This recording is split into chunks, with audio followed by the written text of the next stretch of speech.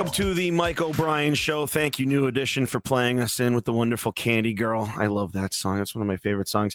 My name is Mike O'Brien. I am in Boston, Massachusetts, with my fearless co-host, Jeff Taylor, down in Celebration, Florida. How are you doing today, Mr. Jeff Taylor? I'm doing great. Am I the only one that thinks about Selma Hayek doing the striptease and Dogma every time I hear that song?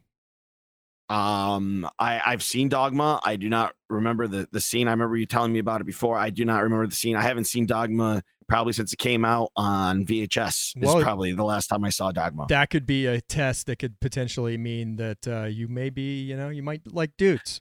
I'm more, whenever people say Selma Hayek, I more think of Desperado there with Antonio Banderas. Also and good. She has quite a cinematic experience in Desperado, which I highly recommend everyone go and but Desperado is a badass movie. At the same time, a great scene too. At the same time, Google Selma Hayek Dogma, watch the striptease. It's also very titillating.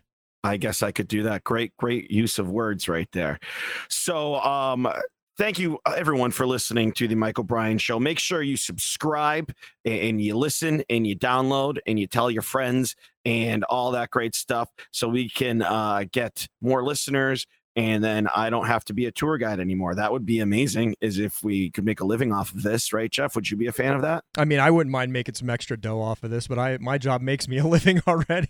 That is true. Well, I make a living too, but I don't want to do 5.5 hour long tours every day. No, actually, if I could sit and talk to you for a few hours a day and make a living, I'd be much happier with that. Obviously. That would be great as well too. We have a wonderful show today. We have Matt Vautour. Did I pronounce that right, Jeff? Vautour. I am notorious. I'm going to make a guess names. here. I'm going to make a guess here and say that you mispronounce his name 3 times when we interview him later. Probably. That sounds about right. I think it'd probably be more than that. But Matt Vautour of MassLive.com going to talk about the Patriots and a little bit of UMass football and the future of UMass football. What's going to happen with the new head coach, Don Brown, that everyone's kind of excited about. Also, we have my wonderful friend, Brad Riter from Buffalo. I worked in Buffalo, New York in sports radio at WGR 550 for 4 months. I lasted in Buffalo, New York, but I came away with a great friend, Mr. Brad Riter, a longtime sports talk show host. He has a bit of the COVID though, so hopefully he won't be sick enough to get us sick through the interwebs here. I have not done the research, but 5G and COVID, I mean, he may be able to send the COVID through the 5G and give it to us. I hope he wears a mask in his basement. I don't know. Got to be utterly safe for that. Yeah. But I've had an amazing week. Nothing crazy story-wise, but just little snippets here and there. My new favorite thing is, so I work for the tour company in Boston. We drive in circles, pointed buildings. We're in the Charles River. We're everywhere. We're driving. Are you not allowed town. to say the name of the place? I don't know. I'm just afraid of saying something. Everyone, if you're listening and you live in Boston, you know what it is. It's Boston Duck Tours. Fine. Yeah, I work for Boston Duck Tours. And anyways, yeah, I yelled at Steve Kerr. That's why I'm famous. But I used to work during COVID. I got a job at the Nashua Street Jail as a jail guard, and you meet lots of people. And I already knew a lot of the homeless people because of Boston Duck Tours, because you see them driving around town. We're near the Prudential Center. We're near the aquarium. We're near, you don't really see them at the Museum of Science, but between the aquarium, the Prudential Center, you just see all the famous homeless people. You know of the homeless people. When you hear that they die, you're upset because you're just like, I love that guy that did crazy stuff, whatever they did. And you like know them. And so there's this guy that was at the jail, and when they're in the jail, they get sober, they become normal human beings, and you're talking to them, and they're really nice people. And I mean, they're really nice people when they're all hopped up on goofballs on the street as well too. But this one guy, he's notorious for pushing his cart around. I'd say he's about in his 50s. He has long hair, constantly wears sunglasses, big Hulk Hogan mustache.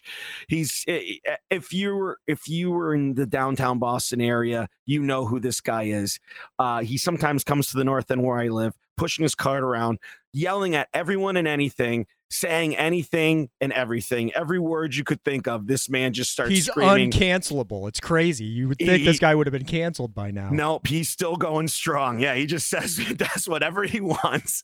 And sometimes you'll see him come up and there'll be a cop, and I was just like, I haven't seen him for a couple months. He's like, yeah, he took a vacation. That means he went to jail. So when he was in jail, I got to know him, and his name is John, and he's a nice dude. And but then 2 days ago, I'm sitting outside Golden Goose having my breakfast, which is in the North End, and he sees me. He just stops, and this is 9 a.m, and he is all hopped up on God knows what. I think on the booze, and he just goes, "Hey, I know you." And I'm like, I know you know me, John. And when he was sober in jail, I went up to him. I was like, "You're the guy I walked around with holding his pocket." Yeah, no, that never happened. But when he was sober in jail, I was like, John, why do you yell at everyone in the streets? Like you're actually a nice guy and you're kind of funny. Like, why do you? He's like, I never yell at anyone. Like, he has no concept that let me give you a little insight into John. He's crazy. Yeah, no, I know. Yeah, but he's awesome. Yeah.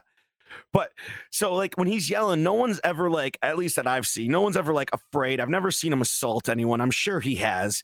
But do they give him medications when they're in the jail? Yeah, they get all their. That's the thing. That's why they start taking their psych medications when he's with you, and not sane when he's not. And so I see him yesterday, and he comes up and he's like, I know you. I was like, yeah, John, but I gotta go to work. I'm not sitting with you all hammered at 9 a.m.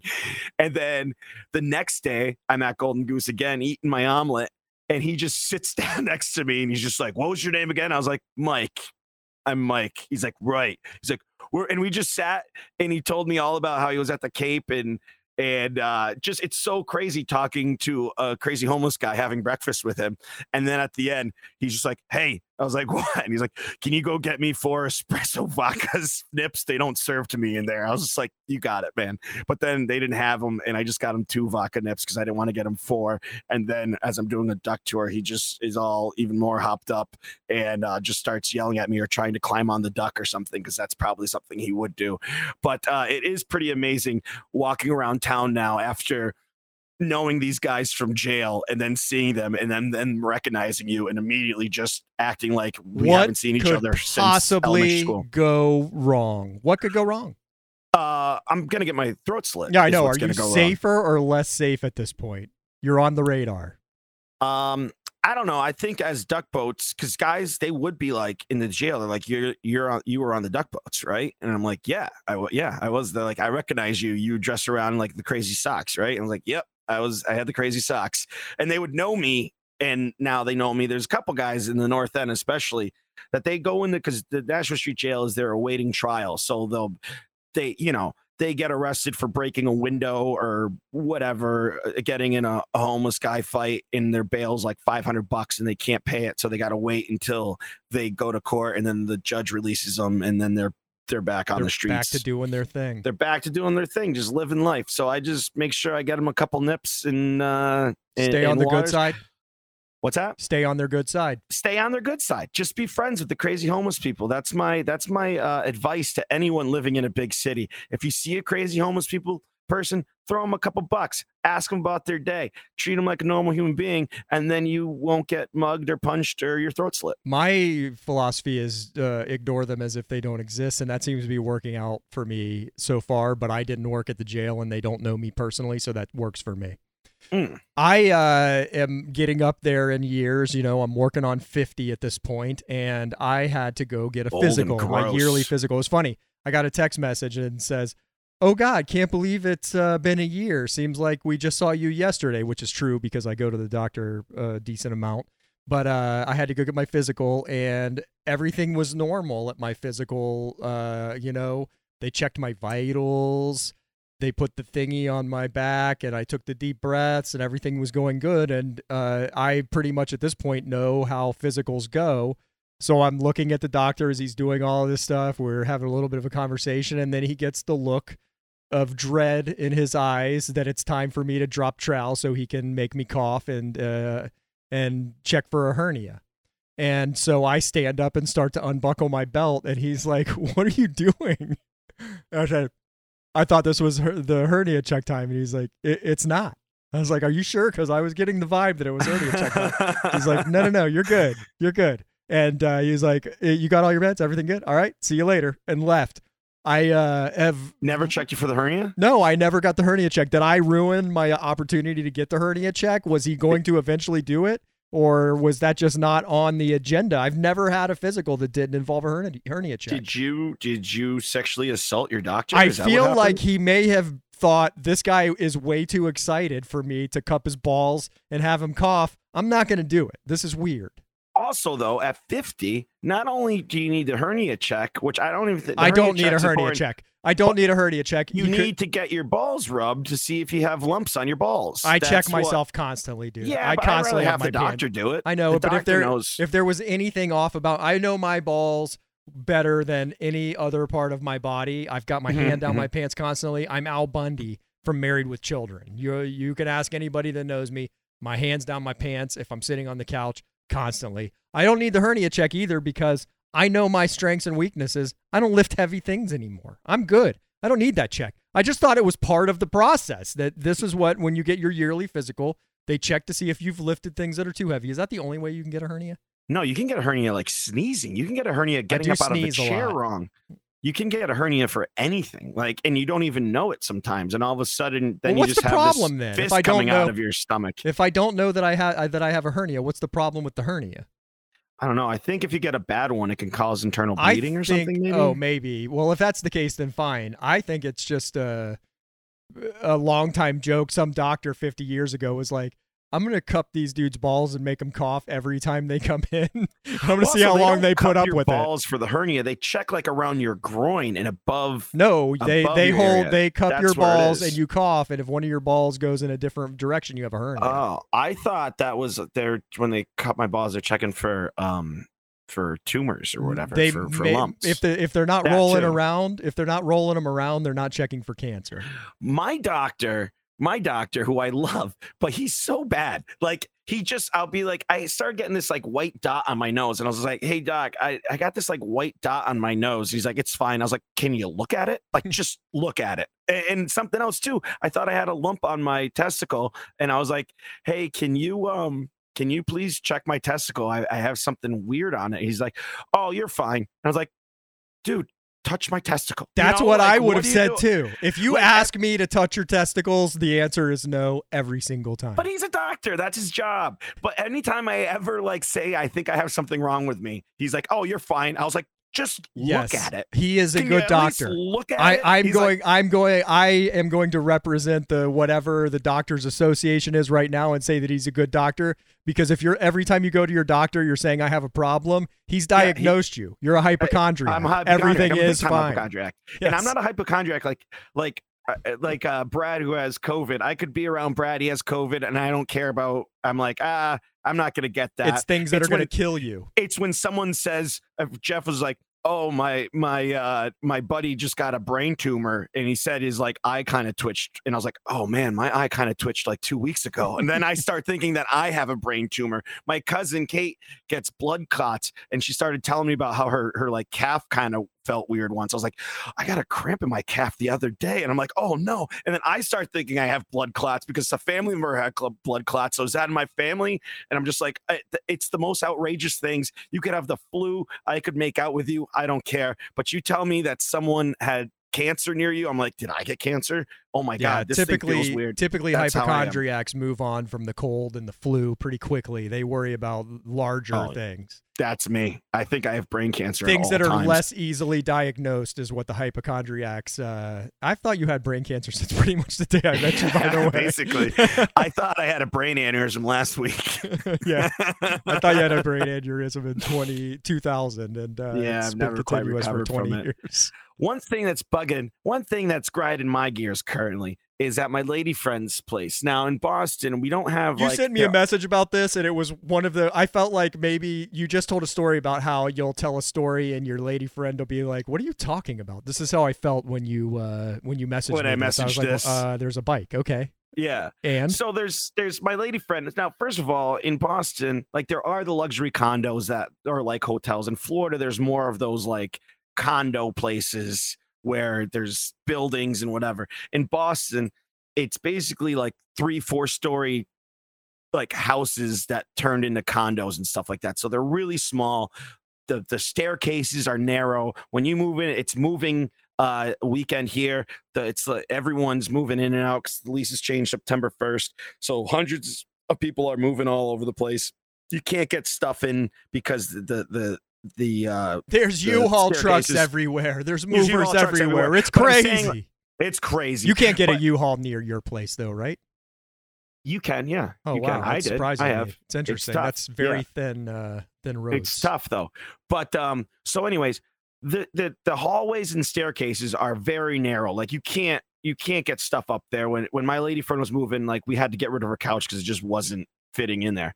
So someone moved in last week. I think they moved in to her place, which I basically live at. I basically live at her place. And this person just left a bike in the hallway. And it takes up like half the hallway. Not to mention too, that's where everyone leaves their FedEx boxes. Okay, let me move into clarifying this for me personally, and hopefully this will help the listeners as well. Is the bike locked? No, the bike is not locked. Take it, move it, put it somewhere. Okay. So last night I was hammered, came back from Capo. Everyone go to Capo on Wednesday nights. We do the comedy there. They do the ha-has, 8 o'clock. Will Noonan runs it. It's a great show. But at Wednesday night, as I like to say, is my Friday. I get all liquored up on Wednesdays. And I come back. It's like midnight. And a girl is coming in and who lives on the first floor. I know no one in this. I know no one in my building. I know no one in my lady friend's building.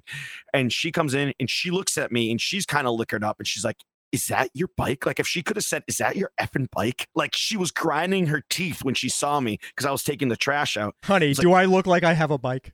Hey, I've had bikes. Okay. I am fit. I blue bike. We've talked about the blue bikes. Yeah. So I go, no, but this is enraging me and I want to just put it outside right now. Yeah. Who, like, to me, it's just like, okay, I understand your apartment's small. Like, everyone has the same apartment in her building. Everyone, like, every apartment, when you go walk around the North End and you look at a building, every single apartment is the exact same one on each floor. And so we all know how big our apartments are. We all know there's no place for a bike unless you, like, hang it up on the wall. Even then, it would be a pain in the ass. But what makes a person think that they can just leave their bike in the hallway for 3 days now, going on 4 days today, and just think that's fine? That person is going to leave that bike there for 365 days unless you get aggressive with them and start putting the bike elsewhere.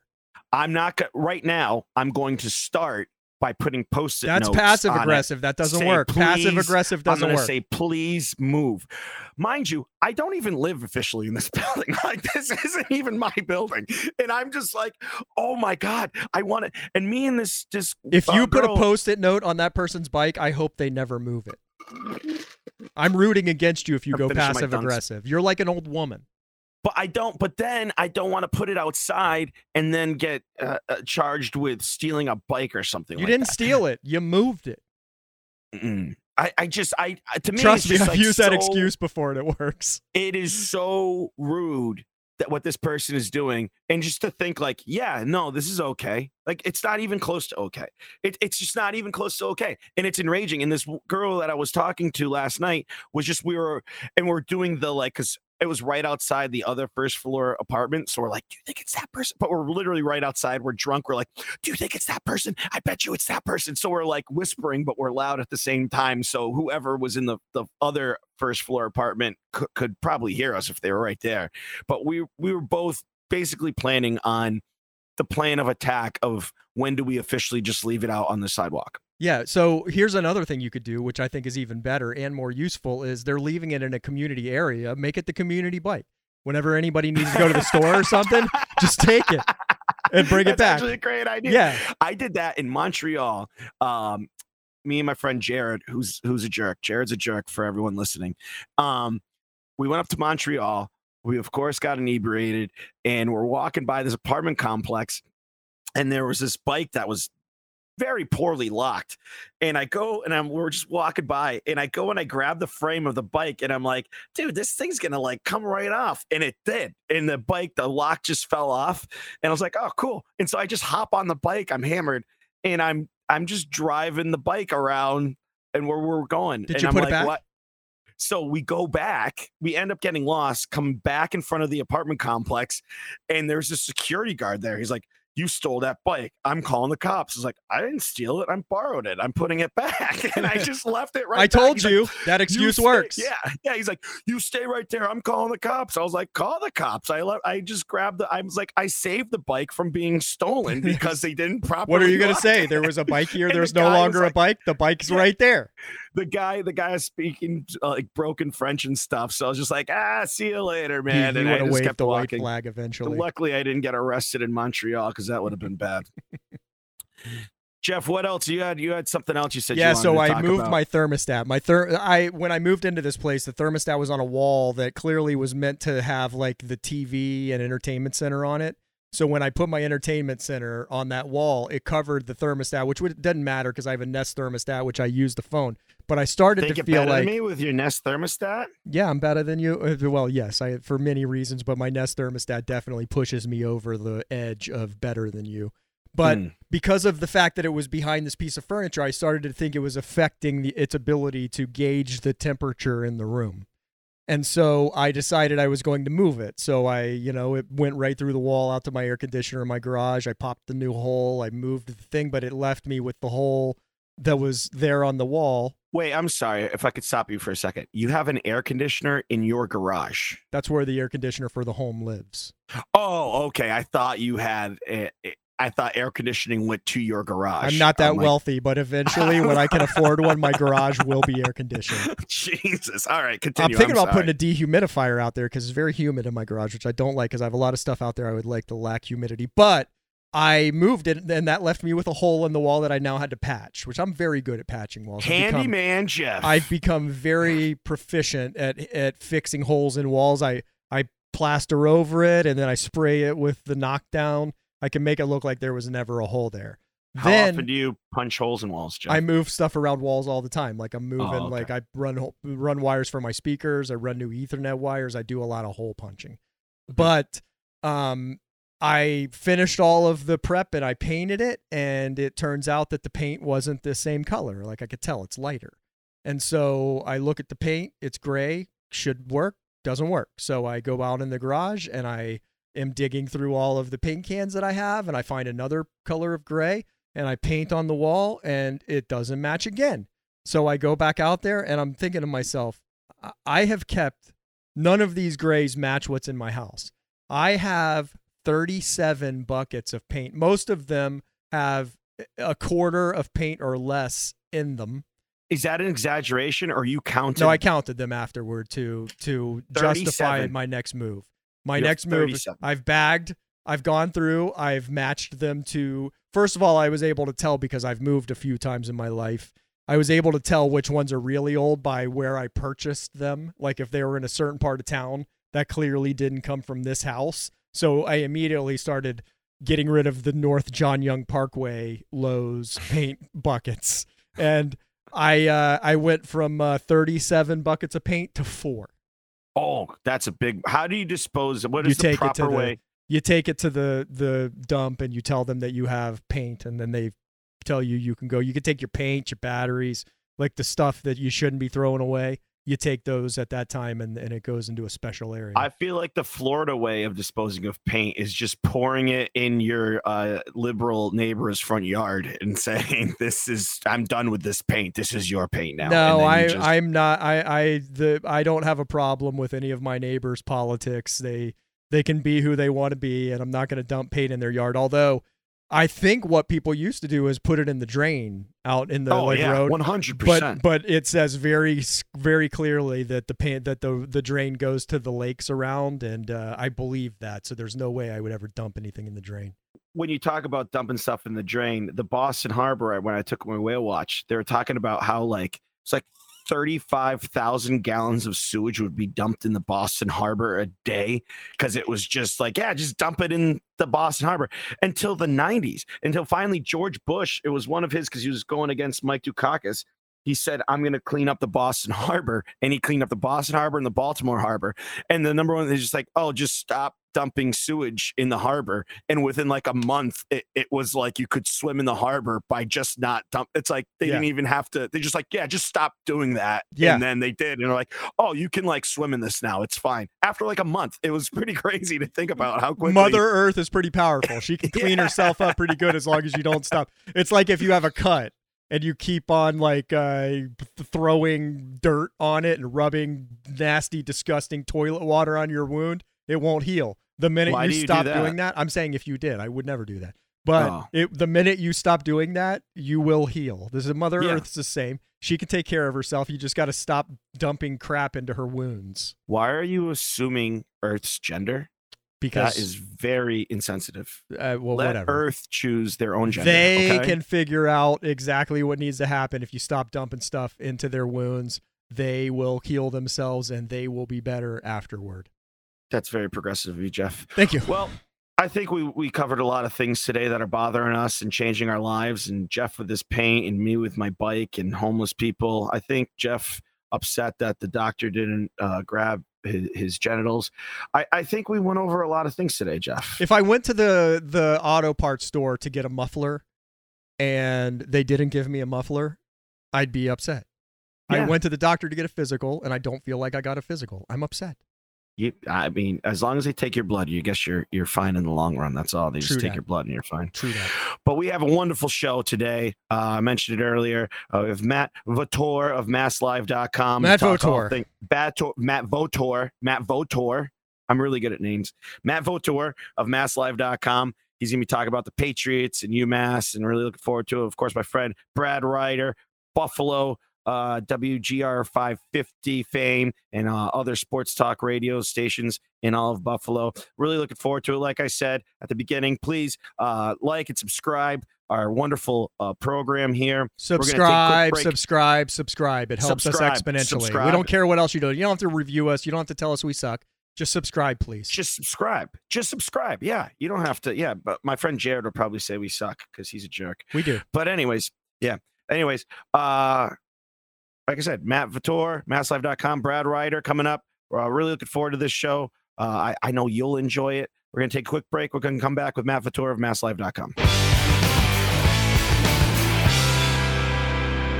Thank you for coming back with the Mike O'Brien Show. Jeff Taylor down in Orlando. We are with very special guest, Matt Vautour from MassLive.com. I have followed you my entire life between your high school sports coverage, your UMass coverage, and now you're in the NFL covering the New England Patriots.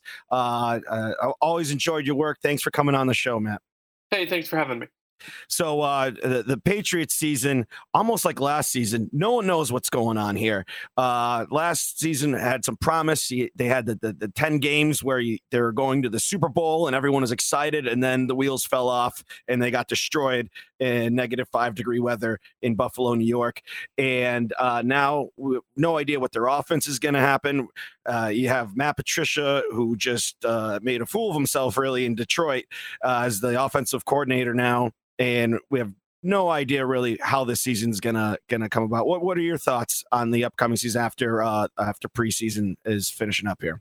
It's certainly strange, and the fact that the Patriots like to not be transparent about anything, or really Bill Belichick likes to not be transparent about anything, heightens the strangeness of it. Matt Patricia did not do a good job in Detroit. Joe Judge did not do a good job in the Giants, but conceivably they were both good assistant coaches. It's always hard to tell exactly how much impact guys like that have, but in different roles. So can they be offensive coaches? It's not impossible. It just seems unusual.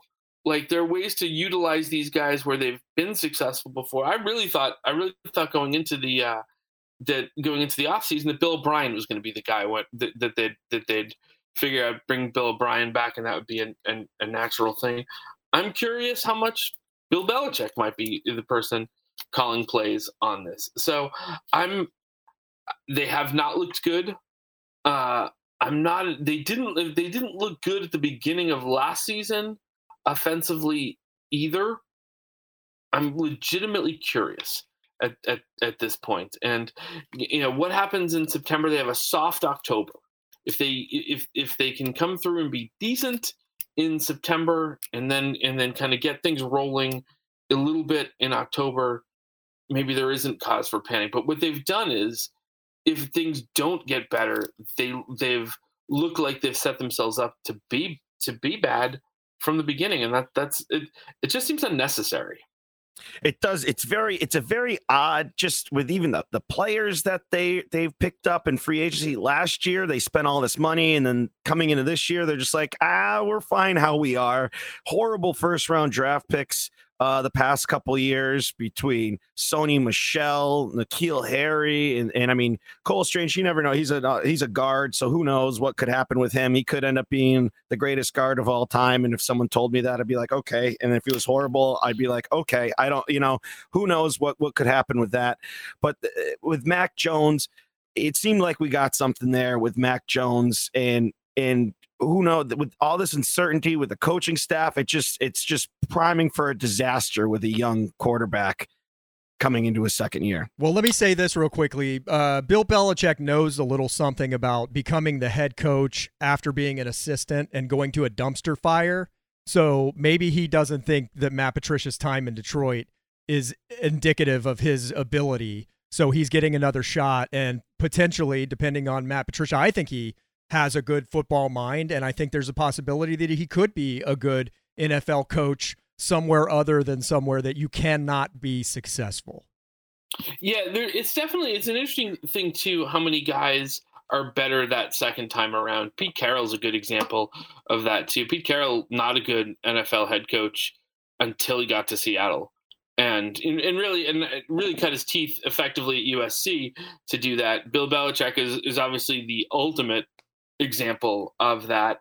But yeah, is Matt Patricia have a good offensive mind that he's never used before?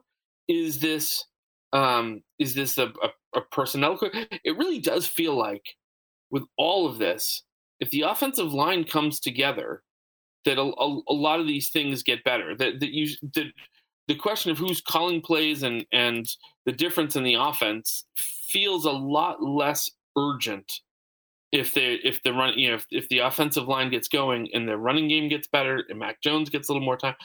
Mac Jones is he's not the greatest physical specimen as a quarterback, but he's a smart guy and he's an accurate guy. If you give him time, there are things that he'll do that'll be effective. But and if the running game is going, that opens things up for him that much more. But it sure doesn't look like it right now. Well, I'm hoping that the running game gets going and they, unlike the past, rely on one guy, because I have Ramondre Stevenson in my fantasy league. Totally fantasy going on. Yep. As much as I love fantasy sports, I mean, this is kind of the hack question. How much do you think fantasy sports, as Jeff just said, that is almost ruining football, because people aren't breaking down teams anymore. They're breaking down players and how they help their team, as opposed to the main team. People are upset that the Patriots have two good running backs. Why can't they just have one running back? It's amazing.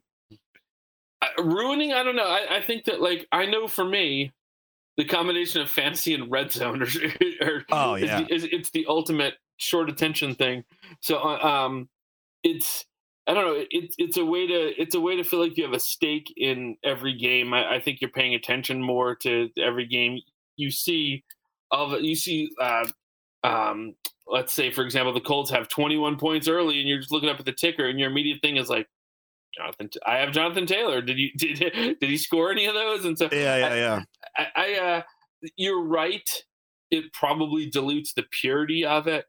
But it certainly, I think, increases the interest in games that you wouldn't care. Absolutely, because I have a rule that I'm a Washington Commanders fan. I will not own a Washington Commanders player in my leagues because I don't want to die by them or live by them. So my interest in the entire league grows exponentially, I might not know who Ramondre Stevenson was if it wasn't for fantasy. I had him last year. He's a keeper. But Mike O'Brien was surprised that I knew who he was last year, talking about this is going to be the guy in New England. It's a strange moment, though, when you hear Brian Robinson gets shot and your first thought is not, I hope he's okay, but what does that mean for my fantasy team? Yeah. Which definitely who's going to get more carries now because he got shot? Yeah, isn't that amazing? Well, luckily for me, I don't have him in any of my leagues. Yeah.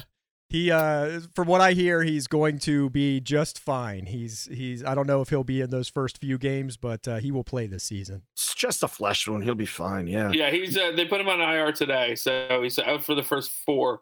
He'll be back in week 5, depending. Yep. As you're talking about fan interest during the preseason, fans. I don't know if it's like this for every. I think it's like this for every team, but fans can go watch the practices, and going to a Patriots preseason practice for the past 20 years has been an event. I mean, there's thousands upon thousands of people there.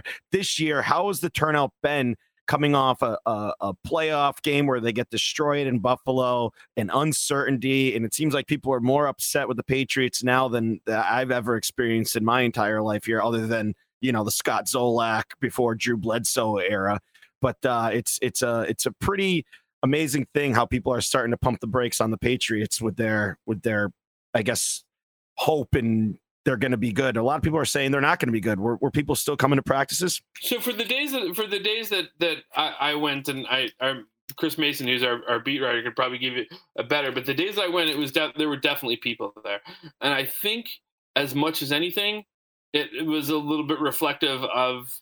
First of all, there's some people that just love football and they just get excited about football, and that's a chance to see Patriots closer than you would in any other scenario. There was the joint practices with Carolina, which make it a little, give it a little bit more of a competitive feel. But on top of that, that was all happening at the same time when the Red Sox were really imploding. So if you were a sports fan, you were pretty happy to turn the page to football at that point. The same way, if the Patriots struggle, people are going to be very excited for the start of Celtics season.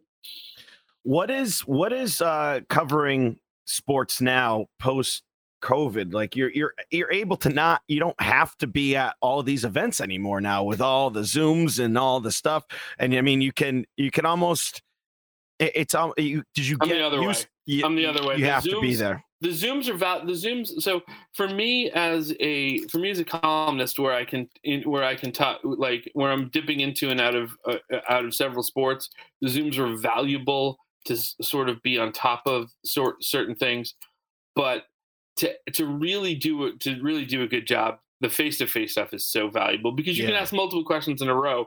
Whereas on a Zoom, you gotta get your one question in and hope you get a good answer. Hope the subject interprets that question the way you want it interpreted to answer it, or you might be stuck. Sometimes you don't get your question in at all, and it's depending on the team, it's the way they structure them is different, but it's a challenge. And so I was in the Patriots locker room yesterday, and I'm heading there actually right after we talked today, and I'd like to actually talk to. I'm hoping to talk to Devin McCourty a little bit today about and Matthew Slater about, did you watch Serena Williams last night?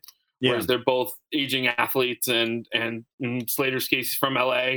Like the Williams sisters, is this something that you feel invested in, seeing greatness even across another sport? And that's something you can't get that in a Zoom because you want to ask several things. So no, I'm glad that the NHL and the NBA haven't totally announced what they're doing yet, but I'm glad for baseball and for football right now that things are pretty much back to normal. Yeah, the one year I actually got the privilege really of covering a sport was the Orlando Magic, Tracy McGrady's last year, and the games were, especially because they sucked, but the games weren't even like the part of it. The getting there for shoot around, and you're literally just hanging out with these NBA players, just talking about anything and getting relationships. And then, a month before, through Tracy McGrady's friend who would go to every game, he's like, Tracy McGrady's gone after this. He's going to get traded, and he wants to go to and he was telling me these things because we would just hang out at shoot around. And if I had a Twitter account back then, I would be breaking that Tracy McGrady is going to demand a trade and is going to be leaving the Orlando Magic. But back then I didn't know how the internet worked. So now I'm just doing a podcast for 75 people. Yeah, no, it is. It's sometimes it's the conversations that you have that aren't important that lead to the ones that are important, and none of that happens on Zoom. Yeah. You also don't get the feeling. Like if there's a feeling that things aren't going well, you're not going to pick that up on a Zoom meeting, but you can feel the energy in a room when you're face to face with these guys, or when you're at a practice and you're talking to these guys. There's a lot to be said about being there in the moment, where you can actually pick up on vibes and think, this guy's not happy with how things are going. You won't pick that up on a Zoom.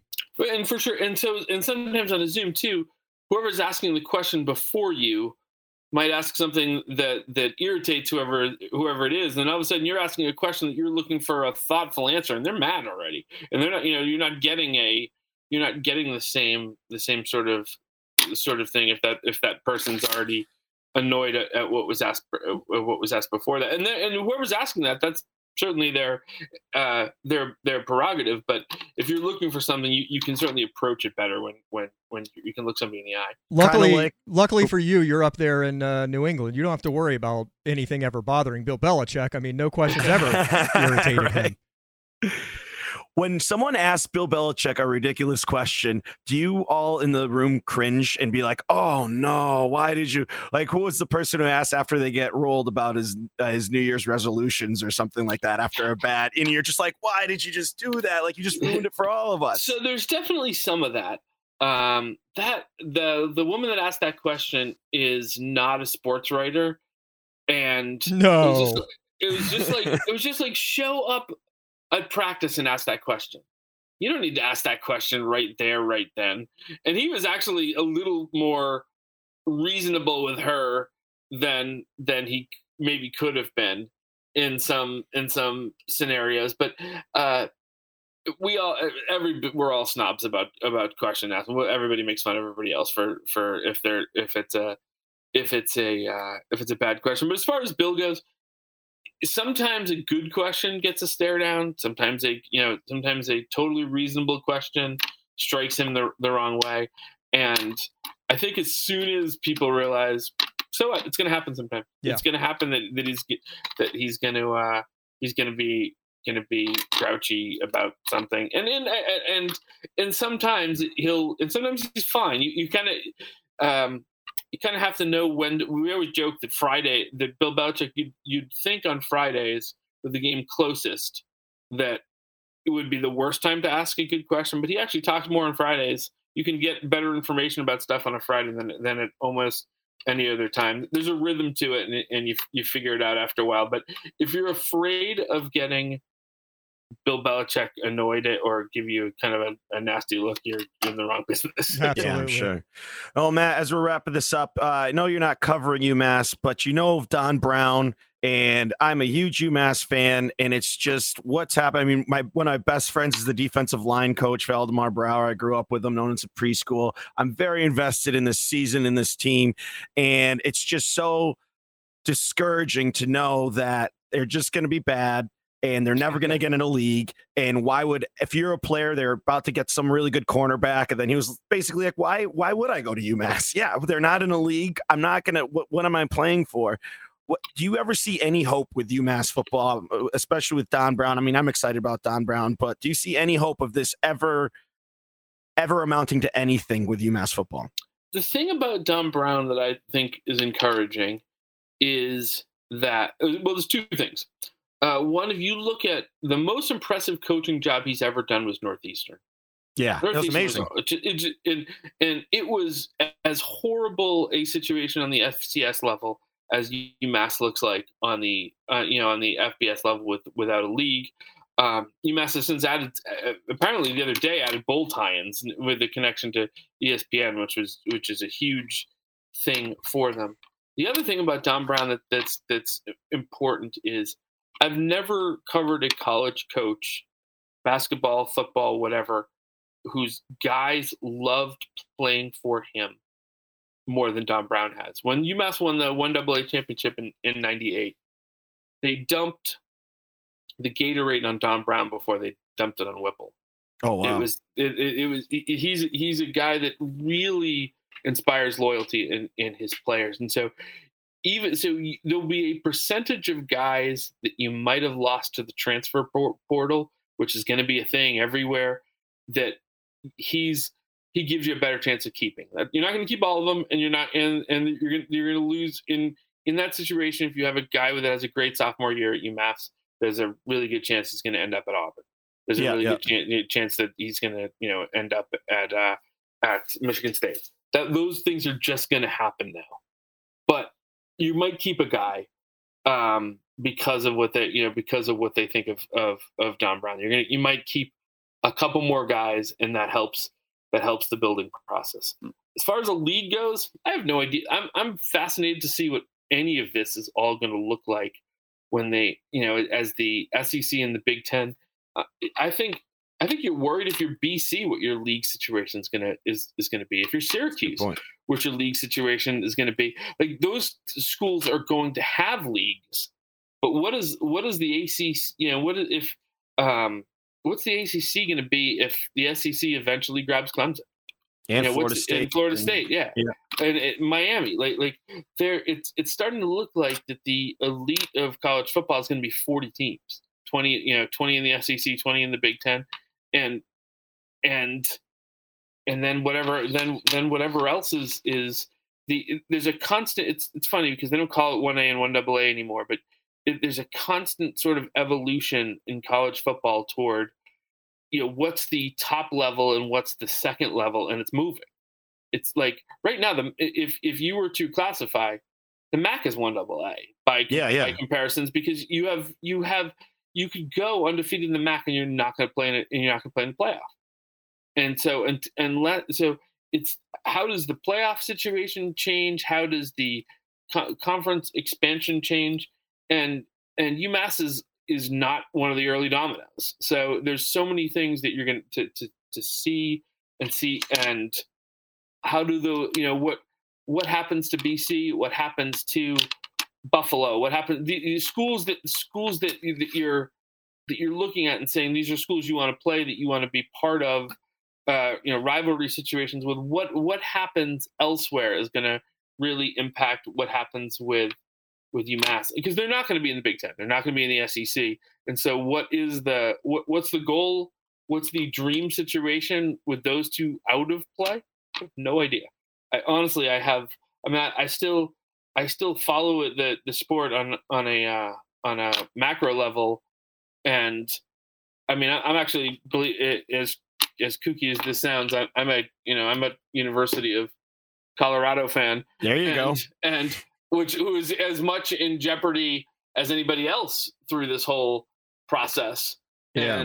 And there's schools that have won championships, including Colorado, that don't know what's going to happen next. So I don't know what the answer for UMass is. I do think the present is better with Don Brown, and things go in a better direction with Don Brown, because I think he's a really good football coach. Well, thank you so much, Matt Vautour, talking everything UMass, the Patriots. What before we let you go, what are your thoughts on the Patriots season, like a record-wise, playoffs? What do you think is going to happen here? I just submitted it for our preview. I'm always a bit of a wise ass on these. I just submitted it for what we have to guess the 4 people that are actively involved in Patriots coverage on our staff. I said they were going to go 8-1, just because it would be funny to pick it would be funny to pick a tie. And I do think they're going to be looking at their schedule. I think they're going to be right around 500. And if you're saying they're 9-8, they're almost in the wild card at 9-8. If you're saying they're 8-9, they're under 500. That's a bad season. It's a one game swing. Yeah. So for my own amusement, I put them at 8-8 and 8-1. And I do think it's going to be right around. I do think it's going to be right around that. That's sadly what I think as well. Well, thank you so much, Matt Vautour. Go to the Patriots practice, get yelled at by Bill Belichick, and have a wonderful afternoon. No media availability for Bill today. I'm safe. That's too bad. Well, thank you so much for joining us on the Mike O'Brien Show. Matt Vautour of MassLive.com. Follow him on the Twitter machine and all his social medias, and read all his articles at MassLive.com. Thank you so much. Thanks, guys. Talk to you soon.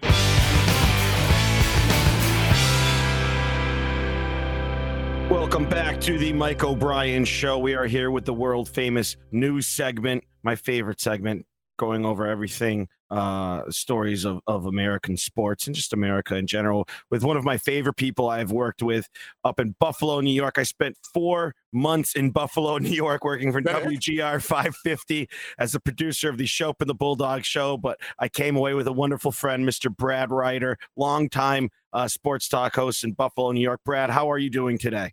I'm good. I knew it was fast. It was really 4 months. It was 4 months. It was it was from August. And then I stayed after Christmas because my buddy who worked for the Bills, my roommate, he was the beer orderer for all of Ralph Wilson Stadium. Busy got guy. me and my friend. He's the guy. He got us nice free tickets for the Bills Patriots game, and we got hammered. And one of my favorite stories is I couldn't stop swearing because I was so drunk. And this guy next to me is like, "Hey, can you maybe slow off with the swearing with my kid right there?" I was like, "Yeah, man, I'm sorry." And then I was just like, "When the F are they going to put Flutie in?" And the guy looked at me and goes, "He's been playing for half this quarter." And I was just like, "Right. Okay." Yeah, absolutely. But it was a wonderful experience, those 4 months in Buffalo. And I love it. I love Buffalo. Going to a Buffalo Bills game is one of my favorite experiences, and everyone should do it before they tear down the stadium and make a awful new one that is going to suck. Yeah, there's no need for that. No, we're people of the earth, salt of the earth type of thing. We got exactly what we need. I know that my sensibility doesn't necessarily match with that of corporate America and the NFL and all the greed. I know I'm wrong.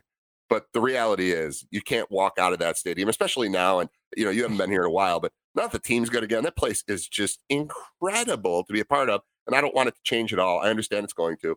Oh, well, life moves on. But I like it as is. I went to the playoff game where the Bills killed the Patriots. I was drunk and bought tickets. And before I realized it was going to be negative 20 degrees, I think I asked you if you wanted to go. And you're like, "Hell no, I'm not going." You know why I didn't go? The game was on TV. As it turns out, that game was on television. Yeah. Instead, I drove 8 hours out to Buffalo to get pissed drunk and sit in -5 and park in someone's front yard, that's the best thing. If you ever go there, it's in the middle of a neighborhood.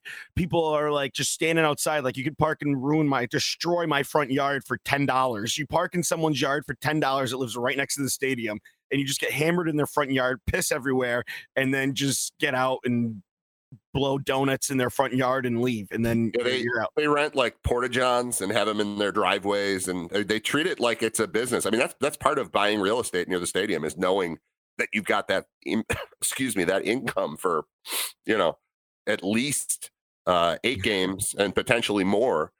So it cuts nice into your mortgage. We'll give you a break on the coughing, Brad, because we know that you're afflicted. You're afflicted. I'm down with disease. Yeah. Yes, please explain what happened to you, Brad. Why are you coughing? Well, okay, so this past weekend was, I think, the 23rd consecutive year for my fantasy football league of all the guys I went to college with. And we get together in Saratoga, New York, which is where the racetrack is, and we do our draft, and some years we golf, and we always go to the track, and it's fun. And this year it's 14 guys plus we have relegation. So whoever finishes in last has to run the auction the next year. So we got 15 dudes all together, and it turned out to be a super spreader event because as of right now, 5 of the 12 of us have tested positive for COVID. And then like one of my kids, one of the guys' wives. So we're up to 7 victims of our draft, but it was a good time. I have a good team. I'll probably win. But I've got a little disease to contend with first. So I currently live in my basement. Who went number 1 overall? Josh Allen? We do the auction draft. Good. Josh Allen was the story. The way it works, there's 4 of us that come in from Buffalo. And even when the Bills have been bad, which is most of this 23 years of the thing, it's always funny because guys know that the Buffalo guys are going to fight over the Bills players. There's always one. As bad as the Bills ever are, Eric Moulds was a good player, or whoever. There's always somebody. You go back to like overpaying for Rob Johnson days. Yeah. Somebody always goes for way more. But now that the Bills are really one of the stories of the league, and Josh Allen's one of the stories of the league, I mean, he could have. It's a $200 budget for each team. He could have gone for $80, and it wouldn't have shocked me. But I just sat out of the Josh Allen thing. That was my move this year, was sit out of all the Buffalo stuff. I'm also in an like auction league. I paid $72 for him last year. Did you really? Yeah. I really believe in him. He's a lot of fun, but the thing he is, let me down. He let me down last year. He let you down? I mean, for what I paid for him, he didn't have a phenomenal Josh Allen season. He didn't have what I needed. All right. Yes, I mean, you paid too much. I did. I mean, that's. It's a two. Let me. Before I sound like an idiot, it's a 2-quarterback league. So you have to get one of the great guys, and then you can supplement with an okay guy. All right, fair enough. I lost what I was trying to say, but it probably wasn't any good. Well, let me jump back to the Buffalo Bills getting a new stadium.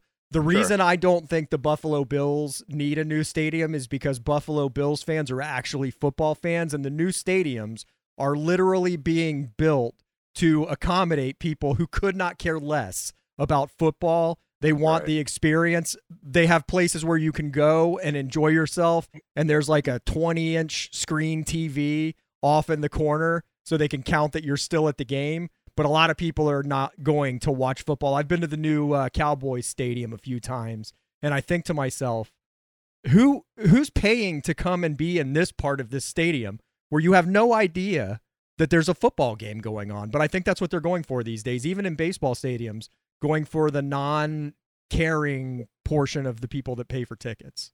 What's weird is there is a part of upgrading technology that caters to the real fan. Like putting television screens above urinals sounds stupid, costs a lot of money, but is for the fan who can't.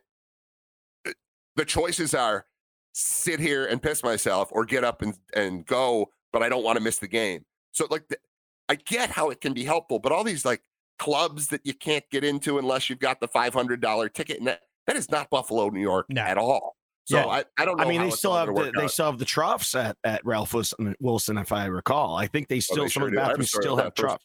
First time I ever went to a game, I remember walking in with my dad. I'm 8 years old, 7 years old, I don't even know, and I had never seen a sink where it's that like semicircle sink and you step on it to make the water come out. That was really fascinating to me as a little kid, that you could step on the thing and make the water come out. I was like, what is that? Well, it's actually a sink. You step here.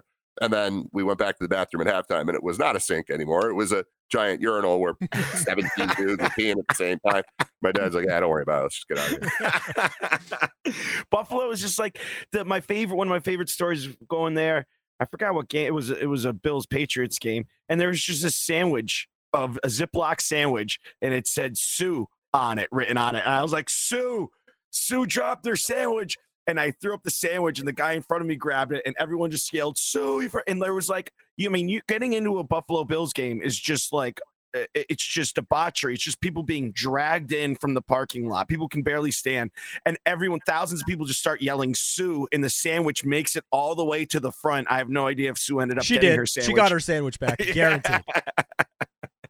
But it's just too, but that was okay. It's unbelievable. Tickets are dirt cheap, and it's amazing. And I love you right on the field. It's such a great play. Every stadium should be built like Ralph Wilson or New Era or whatever it's called now. But it's such a great stadium, and the fact that they're gonna where the Patriots play, Gillette. You guys are talking about those seats. There's the red seats. You see them on TV. There's just red seats. It's a bar you walk in to go.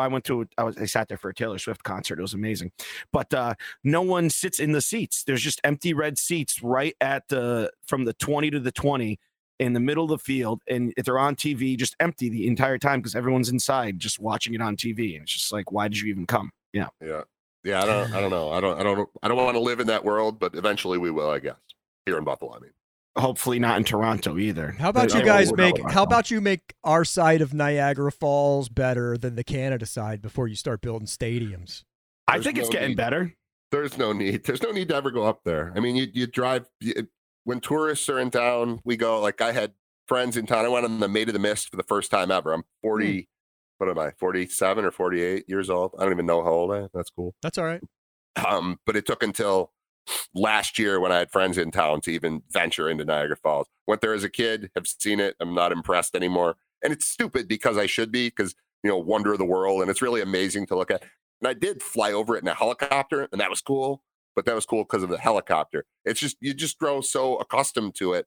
Like, Mike, you're in Boston, and you could walk past, or you probably do, like the USS Constitution daily. Yeah. That thing is amazing. It's but amazing. You just stop seeing it because it just becomes a part of what you're used to, and that's it wakes kind of me what up. Niagara Falls is. 8 o'clock. That's my alarm clock. Is if I sleep past 8 o'clock, the Constitution wakes me up with the cannon. Yeah, I can see it from my girlfriend's place. It's still awesome. It's awesome. I was supposed to be on the Constitution when I was in Boston as a kid, and the day we went, it was closed because of a bomb threat. Jesus. So I've never been there. What, you couldn't fight back? You're like, whoa. I feel like we should be able to fight back. Yeah, right. Yeah. Was it 2 Sundays ago, me and my lady friend, we went out to, like, it was just day drinking on a Sunday, and we walked by a Constitution. I was like, let's do the tour. I haven't done it in years, and we did it, and it was awesome. Like, it's amazing. But when you said Niagara Falls, I remember the first time I went to Niagara Falls, I was so pumped. Drove up there when I lived in Buffalo. I'm like, I'm going to Niagara Falls for the first time. You just kind of look at it, and you're like, all right. Yeah. And I just got back in my car and I drove back to Blaisdell, New York. I couldn't disagree more with you. I did the Made in the Mist tour, and you go out there and it's incredible. You can walk behind it and you feel the power of Mother Nature. I find it incredible. And I went at a time when it was nice and Buffalo warm.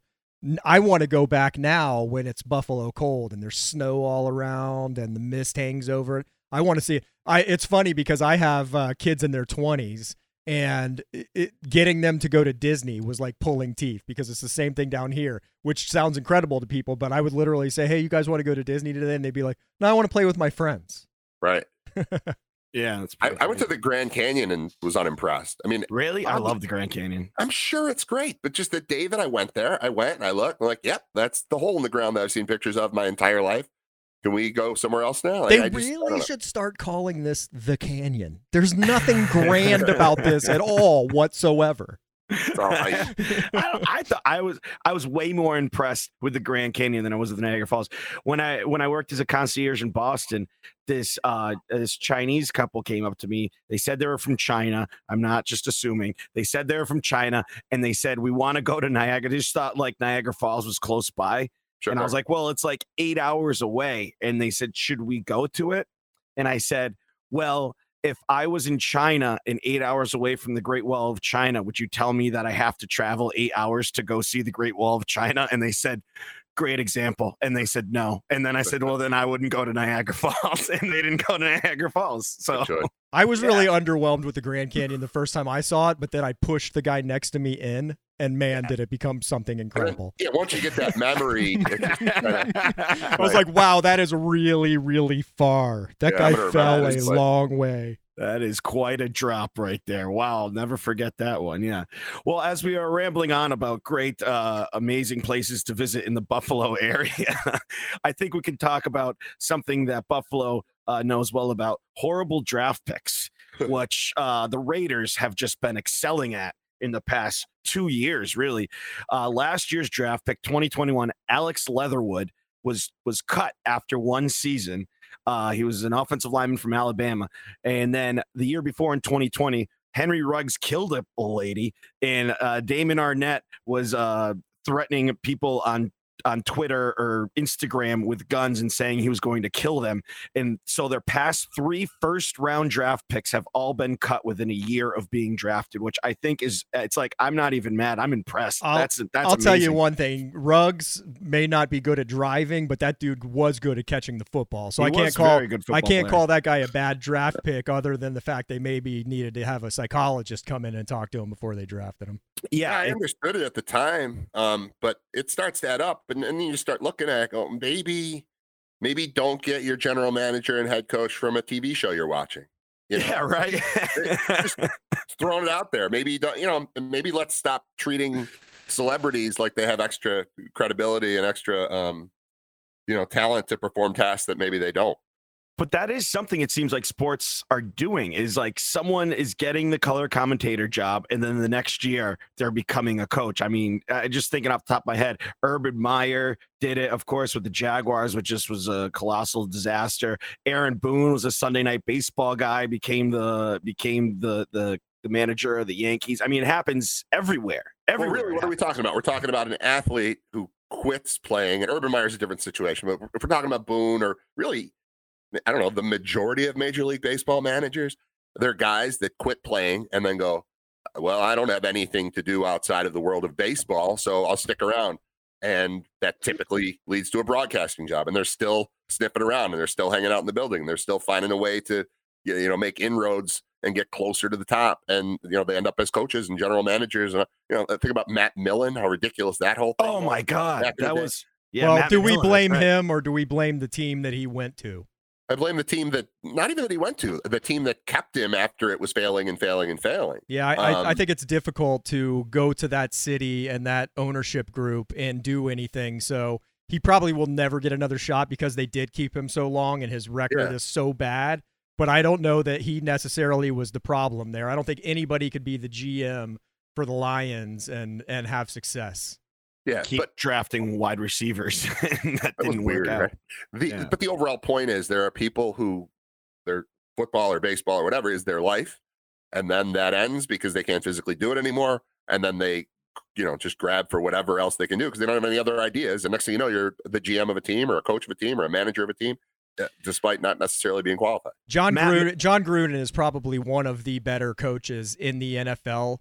And even from a GM perspective, because I believe he was the GM of the Raiders when he built that team, or maybe he wasn't, because I think that may have been why he went to Tampa. But he built a team that went to the Super Bowl, and he left the team that went to the Super Bowl and went to the other team that beat that team in the Super Bowl. Right. So the guy's got a pretty good resume. But I understand what you're saying. The fact of the matter is that these draft picks also came under that regime, and they're getting rid of guys that were brought under that regime. I'm wondering if Leatherwood doesn't land somewhere and become not a household name. He's an offensive lineman, but will he have success somewhere else? The Bears picked him up. Okay, there you go. Yeah, the Bears picked him up. I mean, he could end up being fine, but it's just so to waste a first round draft pick, three straight draft picks is just, I mean, that's just it could destroy your team. But I don't know. I picked the Raiders to win the AFC. I threw some money on the Raiders in the AFC. I like them to get back to your topic. Go ahead. What's that? The whole AFC. You picked the Raiders to win the AFC? I picked the Raiders. I like the odds. I've always picking them. You bet on them. I bet on them. I threw $50 on them to win the AFC. Yeah, with the to odds, win a couple thousand. Yeah, I like the odds. I like the odds. I wouldn't even want to try to rank how the West finishes. Like just 1, 2, 3, 4. I have no idea. They're all good. They're all good, and that's what why I like the Raiders, is because if they just like win 1 or 2 games against good teams that they can beat, then they're going to have a really good record because they're going to beat the bad teams. And if they can just beat the Chiefs and some other team, and then they're got 12 wins. I mean, they should all be close to 3-3 playing each other. Yeah, you would think. Right?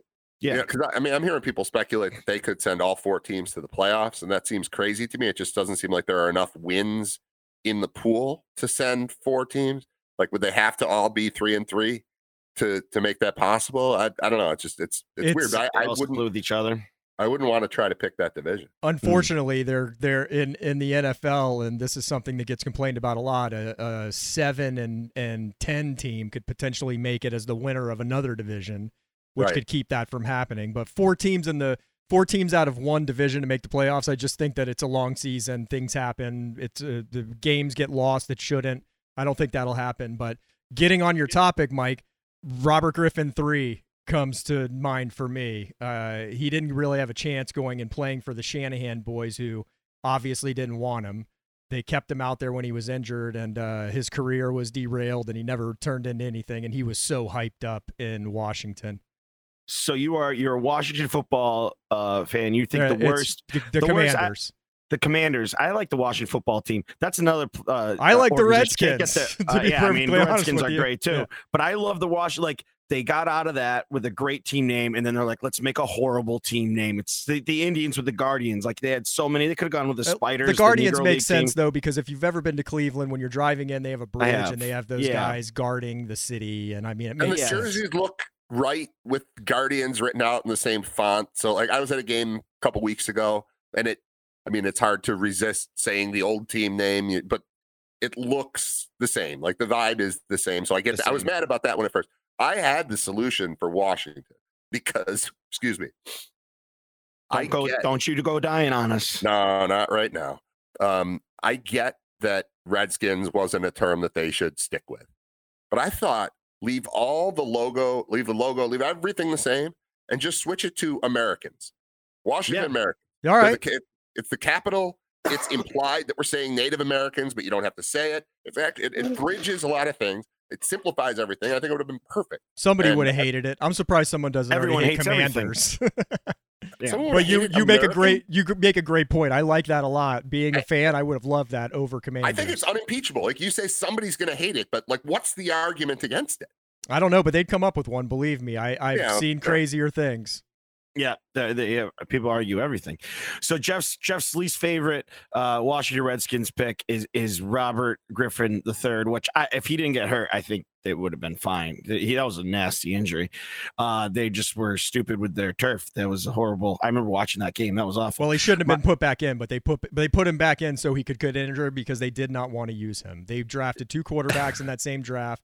They wanted the other guy, who's great now. Kirk Cousins, elsewhere. He's fine. Yeah, he's fine. He likes throwing picks in the fourth quarter. But so as a Patriots, there's lots of them, especially recently. But as a child, I remember Eugene Chung. I was not happy with an offensive tackle they drafted. I don't even know who they could have drafted instead of him. I'm actually looking, and I just remember who's Eugene Chung. Why did they even like the guys? I remember Kuiper and all them were just like, why? This guy wasn't even on the list of people to take. There weren't a lot of options as I'm just scanning that draft, but Eugene Chung was awful. But just recently, the Patriots have had awful first round picks.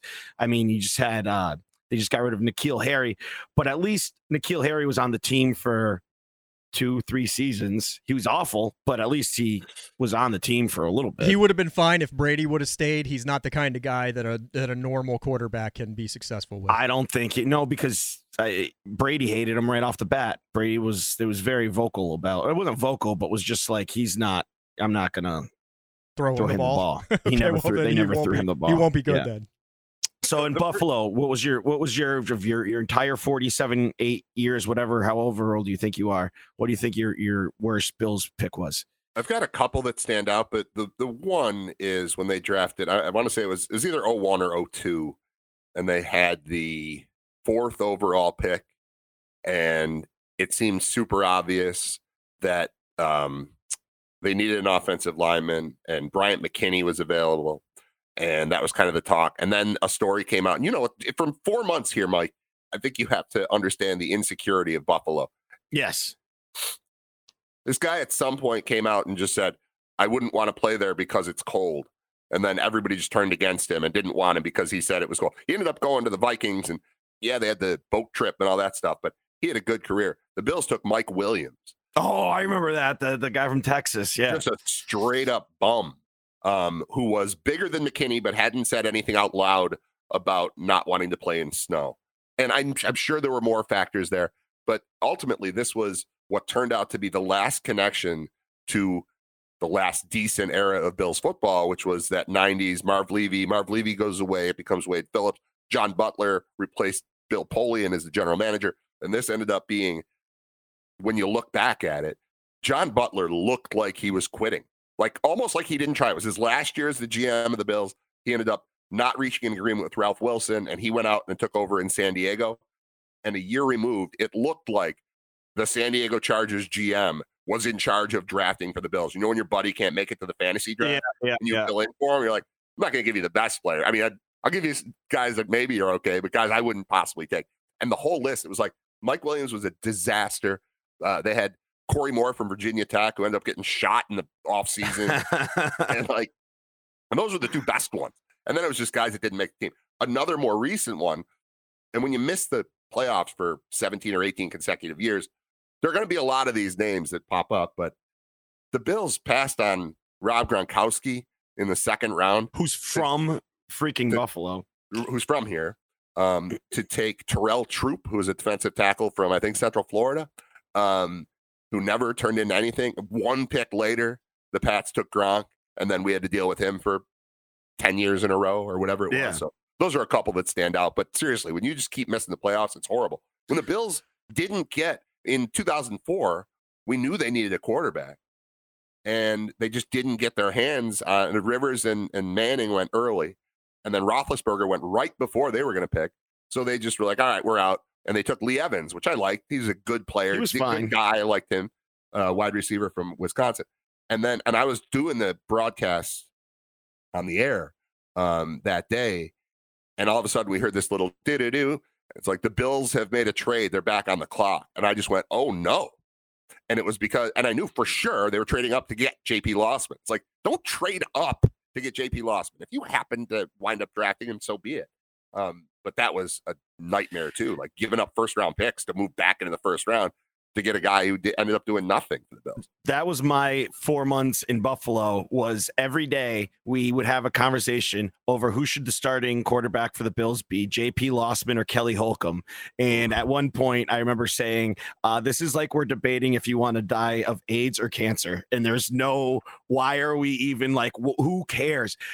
To sum up, Buffalo Bills, my 4 months there in the quarterback, I was at a Fridays. I forgot where. It was near the stadium. There was a Fridays kind of near where I lived. And who was just sitting at the bar by himself, but JP Lossman, just at a Fridays by himself at the bar. No one was bothering him. And I'm just like, all I could think of, that was like after the Marshawn Lynch thing too, where he left and he was like making fun of Buffalo, going to like Fridays and Buffalo Wild Wings and stuff. And there's just JP Lossman just sitting there at the bar, and I kind of gave him the head nod, and he gave me the head nod. He's like, yeah, I know this sucks. Like, yeah, like I was like, oh my God, this is crazy. It's funny because when you said Fridays and near the stadium, I picture it's McGahee, not Lynch, that you're talking about. McGahee went out with this like, Buffalo sucks thing. Like, oh, they got a Fridays, they got a Dave and Buster's. Yeah. Oh, and then Lynch, but the ESPN did a thing with Marshawn Lynch where you went to all this. I bumped into. Oh, maybe it was him, man. I don't know. Here's my favorite. This is my favorite. I can't believe I didn't even tell this story yet. My favorite Buffalo story is that I bumped into Willis and McGahee twice in the same day. Once at a Raymore and Flanagan when me and my roommate were getting our reclining chairs, like the show Friends. We wanted to get matching reclining chairs, and he was with one of his baby mamas, many baby mamas, getting a lamp. And my buddy worked at the stadium, and so they kind of made eye contact because they recognized each other. Well, he knew who he was, but McGahee kind of gave him like I know you look. And so Greg goes up to him and he's just like, what are you doing here? He's like, I'm getting a lamp. And then that night we go to a bar on Chippewa Street and all the Bills are there. And Willis McGahee was there again. And he came up to us and goes, how'd those chairs turn out? We're like, great, man. They're great. And I'm like, did you get that lamp? He's like, it's a fucking awesome lamp. And I'm like, hell yeah, Willis McGahee. And then that was when Lawyer Malloy went to the Bills. And I went up to him and I was like, hey, Lawyer, huge Patriots fan. We'll miss you in New England. And he said, F that, F New England. I'm a Bill now. And then all I'd ever get in my 4 months was calls about Lawyer Malloy being drunk at Best Buy and stuff like that, trying to buy stuff. And I was like, I guess that's why they got rid of him. But there was 3 calls I got about Lawyer Malloy being drunk at like a Target, a Best Buy, and whatever. And they're like, I want to go on the air with this. Like, I can't put you on the air to talk about Lawyer Malloy being drunk at Best Buy. But that was my time in Buffalo. Yeah, great times. Fun. So bad draft picks, TGI Fridays. I mean, that sums up Buffalo in a nutshell. I don't know if we still have a Fridays. I don't think so. Do. They seem to have disappeared. That's weird. Like those obviously pandemic changes a lot of things, but you just be driving by and restaurants are vanishing. And it's not just, the mom and pop, whatever. It's just like, yeah, Applebee's decide they don't want to be in these 6 locations now or whatever. Yeah. It's kind of weird.